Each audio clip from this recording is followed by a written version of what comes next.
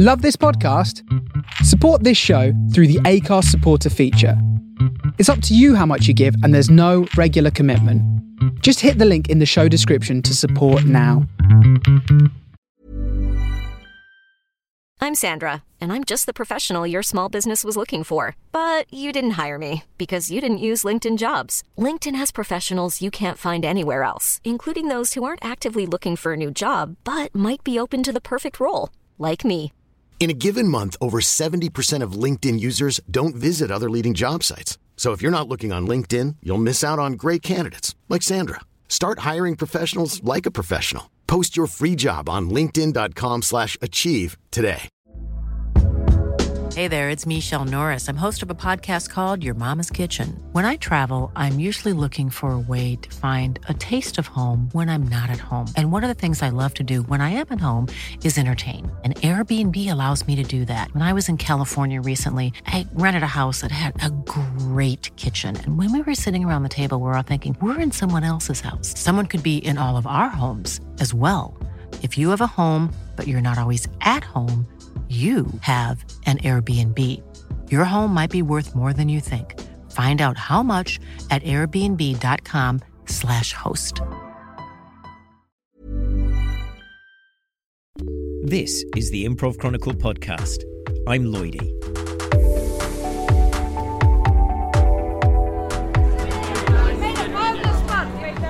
Improvised superhero film. It's Tuesday, 13th August, and I'm standing on the Royal Mile in Edinburgh, surrounded by hundreds of people handing out flyers for their shows at this year's Edinburgh Fringe Festival. Every year, more and more improvisers are taking an artistic and financial gamble on the Fringe, but when there are so many people competing for attention, audience and ticket sales, how on earth do you survive as an improviser here? Some people are here this year for the first time, and some are regulars, but there's one improviser who's back after a considerable gap. Hi, my name is Liz Allen, and I have been involved in improv since 1992. I started classes in Chicago. I had no idea it was going to change my life as much as it has. I was very lucky. My very first improv team, Frank Booth, that was the team in my heart. We were together for years. We came here in 95 to the Fringe and did a show called Harold on the Holyrood. And since then, I think every year since then, there's been one group, if not many, from Chicago coming here to improvise. I have never come back since 95. So when I started directing this show now, A Family Affair, in Chicago, on a lark earlier this year, I said, boy, this show really would have international appeal because families are families. This show would do great at the Fringe, thinking, well, let's go in 2020, 2021. And George, a week later, says to me, George Docherty, who's in the cast, says, I think I found a space. I think we can make this work this August. And I said, let's do it. I think that's great. You guys will be ready by the time we go there. And they sure are, because they're a little bit of a younger cast, but they're amazing. It meant a lot to me to come back 24 years later, because Edinburgh and that experience in 95 was one of the most memorable, amazing, wonderful, eye-opening theatrical experiences I'd ever had. It must have been one of the first, if not the first, certainly the first Chicago-style improv show here. We were told that. We were told that it was the first long-form improv to ever come here. So, long-form improv is one piece of cohesive theater, across 20, 40 minutes time, as opposed to short-form, discrete moments of improvisation. So we brought a long-form here. From what we understood, and we've been told that at the time and since, that we were the very first long-form improv ever at the Edinburgh Fringe. There's going to be a few, but what is the difference between bringing an improv show 24 years ago to the Edinburgh Fringe and now? Oh yeah, there's a huge difference. The first difference that stands out is nobody even knew the word improv. We would say we do improvisation and they would look at us like, what is that? Improv and improvisational theater is so much in the culture everywhere now that everyone knows about improv in far reaches of the world. My friend just got back from Croatia teaching improv, in a small town in Croatia. And when I believe in 95, there wasn't even one improv theater in London, and now there's 6 alone in London, plus Brighton, Manchester, all over the place. I act like I know the geography. I don't. So the biggest difference is improv is so well known now compared to 24 years ago. Liz Allen has a considerable pedigree in improv. She's a teacher at I.O. Theatre in Chicago. They even have an award named after her. She's taught John Lutz and directed one of his shows. She co-wrote the book Improvising Better with Jimmy Carrane and coached the group The Commune that featured in the 2016 movie Don't Think Twice. The show Liz Allen brought to Edinburgh this year ran for the first portion of the Fringe and finished last weekend. It's called A Family Affair and features stories from a real-life mum, dad and daughter, which are used to inspire scenes by a talented cast of improvisers. One of them is Cameron Mahai, who made the journey over to Edinburgh for the show. I've been totally in awe of being in this environment, seeing performances of all different walks and styles. It's been totally fantastic, and if anything, just given me more confidence in our show and giving me more, giving our show more heart, made me feel closer to it, because I know that it's our thing, and there's like you said, there's hundreds and hundreds of thousands of shows, and but ours is ours, and it feels good and special. Was there any way of you visualizing what this festival is like before you came? No, absolutely not. No. We really only got what Liz was telling us about it from 1995. She was like, this is what the Fringe was like, this many years ago. And then maybe we knew one or two people who had come out of the Fringe. I literally had never heard of it until Liz came out. We knew we started getting to know how many shows there were going to be, and then basically just little snippets, but really we had no idea. So when we were planning and being okay, we need to hand out this many flyers, or our shows need to cost this much, or we need to try to get an audience to this. We don't even know what the venue looks like. We don't know how many venues there are. We had absolutely no idea. So truly any planning we could do was only good up to a certain point, because eventually we were just we don't know if anybody's going to come. We don't know if we're going to sell out. We don't know if this is going to kill. We have no idea how this is going to do on an international level. Is our stuff too niche? Chicago specifically, Chicago improv is very heady, and people try to be very smart and referencey, and maybe not referencey, but very, very smart and specific. And I think that I definitely was afraid that I was hoping that our emotions would come through and still play on an international stage, and I think it does, and a lot of the other shows that I've seen here have had the same kind of vibe. It's not you're coming here to do Edinburgh style, theater or comedy. You're coming to bring your flavor into an international festival. Edinburgh-based improviser Mara Joy has been performing improv at the Fringe for 8 years and is in sellout show Spontaneous Potter. I asked her the secret of getting a decent audience. I think there's a couple of ways you can do it. Either you can have been around for ages being really, really good, like Showstopper and Baby Wants Candy have been doing. Also, they're both musicals, which are very easy sells to audiences who don't know improv, because they go, oh, musicals, I like songs. And wait, you make them up? I guess that's something as well. And then you've got the other big ones, Ostentatious are obviously really big. Again, part of that is just for just being good for a long time. But also, I hate to say having a gimmick helps, but it does. I've often said this, if TJ and Dave were to come to the Fringe and do a full run at the Fringe, they'd be in a mid-level venue. You know what I mean? And they're two of the best improvisers in the entire world. That's the thing, I think, as well, Americans coming over. There's a great documentary on Netflix where Hannibal Buress comes and does a full run at the Fringe, and he's just so confused by the whole thing. He's it's so weird, you just do the same show for 24 days. It's yeah, that's, you just keep plugging away, and it's shows him flyering going, this is so weird.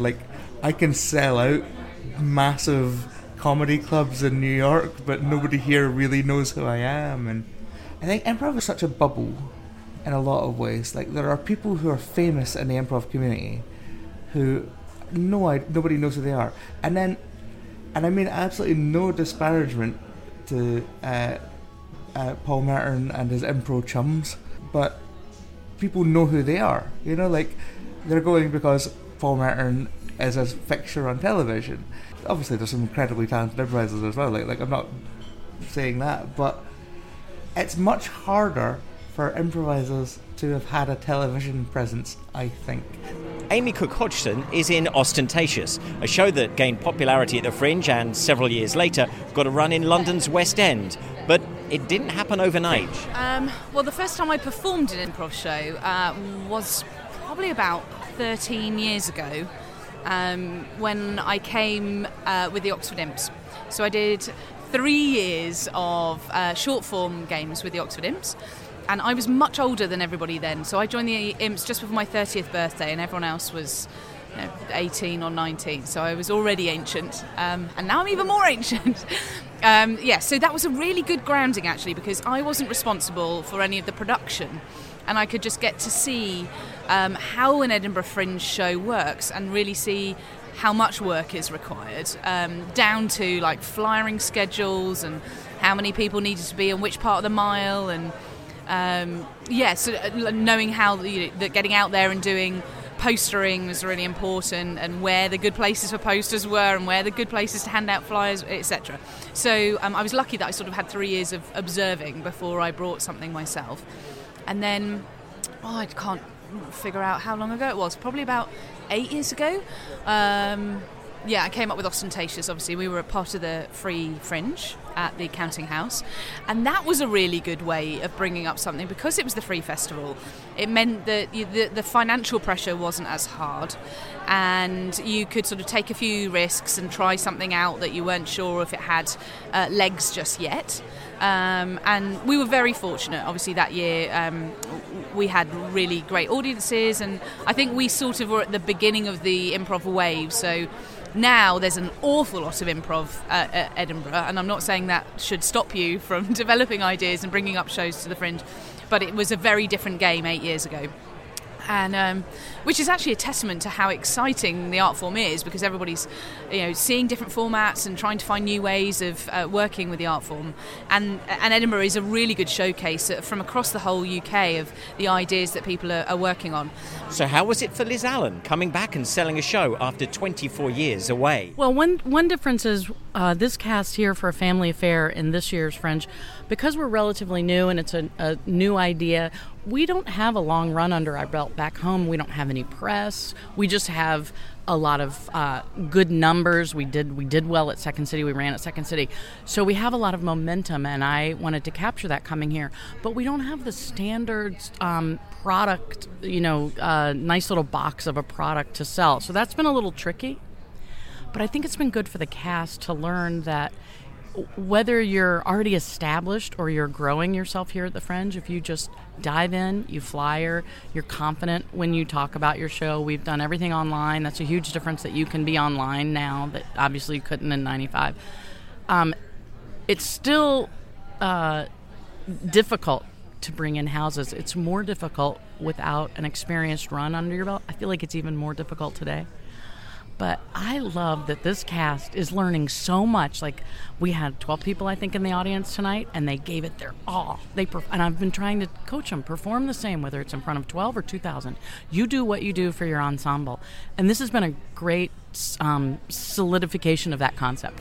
When you bring your work to the Edinburgh Fringe, how much of the experience is refining your craft in front of an audience, and how much of it is a case of you showing off what you do to the wider world? Amy Cook-Hodgson. That is a really big question. I don't think there's like it's a 50-50, but I think there is definitely an element of putting your product in front of a wider audience, because let's be honest, most of us are playing comedy clubs at home, or we're playing small rooms that we have the usual packed out experience. I know, for example, in Oxford we would sell out every Monday night, and we were champions of a Monday night in Oxford, and then we'd come up to the Fringe and we'd realise actually that sort of very niche Oxford gag, it doesn't necessarily transfer to the wider audience when we got here. So I think there is definitely something in terms of refining your skill set when you get here, but also it is an amazing platform to be able to say, hey, we've worked as a team and this is what we've created, and we'd like to share that with the rest of the community and a wider audience. So I think it definitely has both benefits. Mara Joy believes there's been a huge personal benefit from the daily performance routine of doing the Fringe. Doing the Edinburgh Fringe has infinitely made me a better improviser. Performing to one person and a dog, then performing to 50 people, then performing to 200 people, then performing different shows, performing terrible shows, performing great shows, performing with people that you know well, performing with people you've never met before.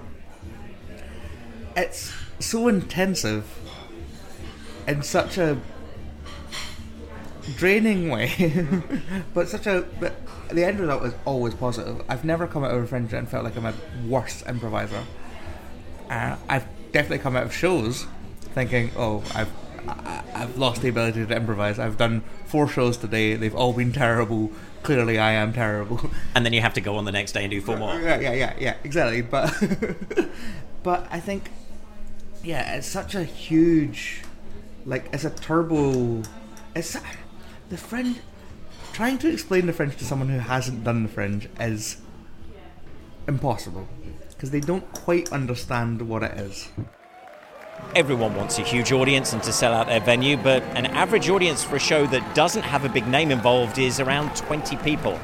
The success of Ostentatious, the improvised Jane Austen show, is one that improvisers point to as a great example of Fringe success. What's that sort of success like? Amy Cook-Hodgson. Well, it's very exciting to feel like you are in a product or in a show that people really are keen to see. And there was no science behind Ostentatious becoming what it is. It really has just been luck and hard work, and it's very heartwarming to know that you're in a show that is filling a very large venue.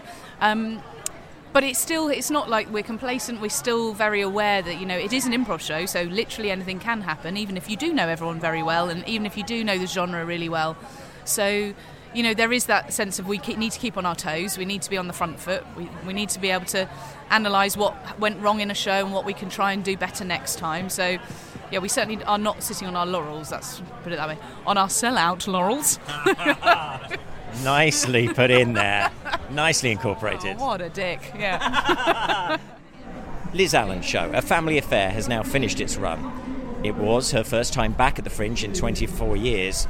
So, would she bring back another show next year? I want to come back with 10 shows next year. That's not going to happen. But I really want to. Next time on the Improv Chronicle podcast.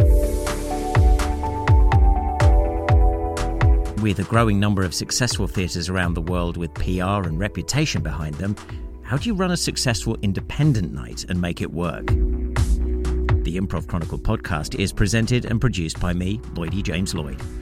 Thanks this episode to Amy Cook-Hodgson from Ostentatious, Mara Joy from Spontaneous Potter, and Liz Allen and Cameron Mahai from A Family Affair.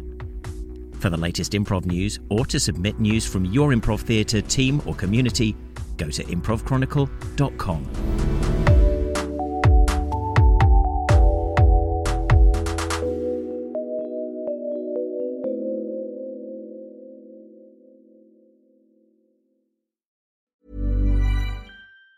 Even on a budget, quality is non-negotiable. That's why Quince is the place to score high-end essentials at 50 to 80% less than similar brands. Get your hands on buttery soft cashmere sweaters from just $60, Italian leather jackets, and so much more. And the best part about Quince, they exclusively partner with factories committed to safe, ethical, and responsible manufacturing. Elevate your style without the elevated price tag with Quince. Go to quince.com/upgrade for free shipping and 365-day returns. Even when we're on a budget, we still deserve nice things. Quince is a place to scoop up stunning high-end goods for 50 to 80% less than similar brands. They have buttery soft cashmere sweaters starting at $50, luxurious Italian leather bags, and so much more. Plus, Quince only works with factories that use safe, ethical, and responsible manufacturing. Get the high-end goods you'll love without the high price tag with Quince. Go to quince.com/style for free shipping and 365-day returns.